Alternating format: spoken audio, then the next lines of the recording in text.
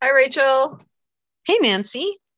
Today I'm so excited to talk to you about your second step in this situation of having to be a busy, hardworking career woman and trying to balance being a mom and a grandmother all at the same time. And yeah, love to hear what you're dealing with right now. So, first of all, I have to tell you that um, I my very favorite thing is being a mom and a grandma. So, yes, I love my job. Yes, it's meaningful and purposeful and so fun, and I work with great people, and I could go on and on about that. But being a mom and a grandma and a wife is the best. And so, what's going on right now is we had some twin grandbabies born about 2.5 weeks ago. And one of them is in NICU, so he's still in the hospital.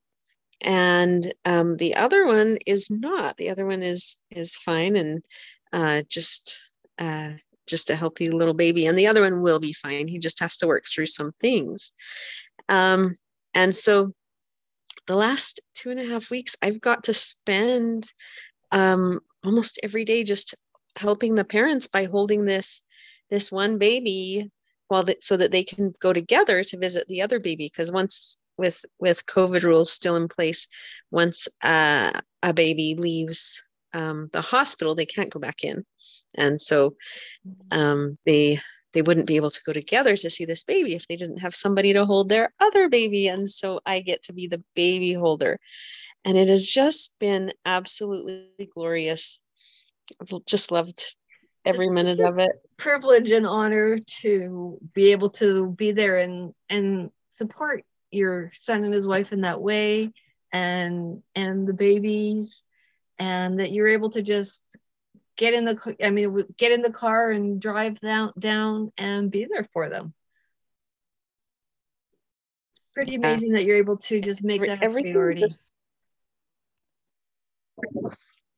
yeah, it's such a blessing. Um and it really, like, so at the beginning of May, I set 3 goals and I had a prayer in my heart. So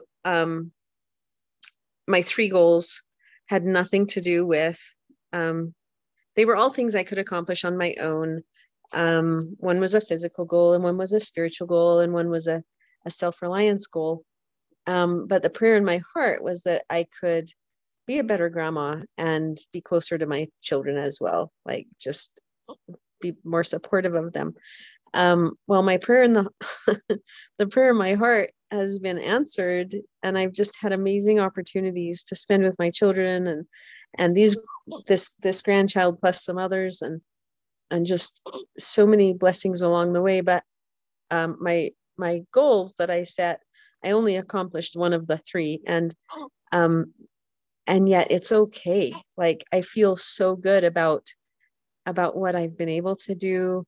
Um, like, really, if my goals would have been um, really spend some time serving somebody and doing something important, um, and and develop relationships along the way, if that would have been my goal instead of just the prayer in my heart, then totally would have nailed it, because that's exactly what I've been able to do. So it's been a second step for me in terms of um, kind of having sort of a what could be seen as a misstep in not reaching my goals, but really what I was able to accomplish was so much better.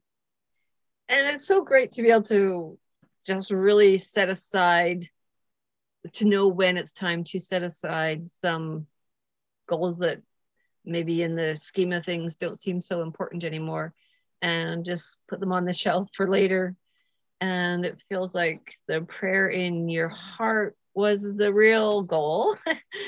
Yeah. and and it has been answered, and just trusting that, I feel like it's creating such a beautiful moment for all of you, that Mm-hmm. you're able to be there for them and connect and have will always have these attachments. to the babies as well. So it really feels like there's bigger goals there, and there's goals that are maybe beyond our human egos that think we should do this or we should do that, and that are perhaps divinely inspired and are supersede our human goals at times. Hey, I love that. Great description, Nancy. 100%. I hope that there's some listeners out there who have some stories that they would love to share about when they've been able to listen to their heart and achieve a higher goal than they may have originally planned. And they can certainly message us if they look for the Second Steps podcast that is on Apple or Spotify. And you can direct message us or email us at thesecondsteps@gmail.com. Thanks.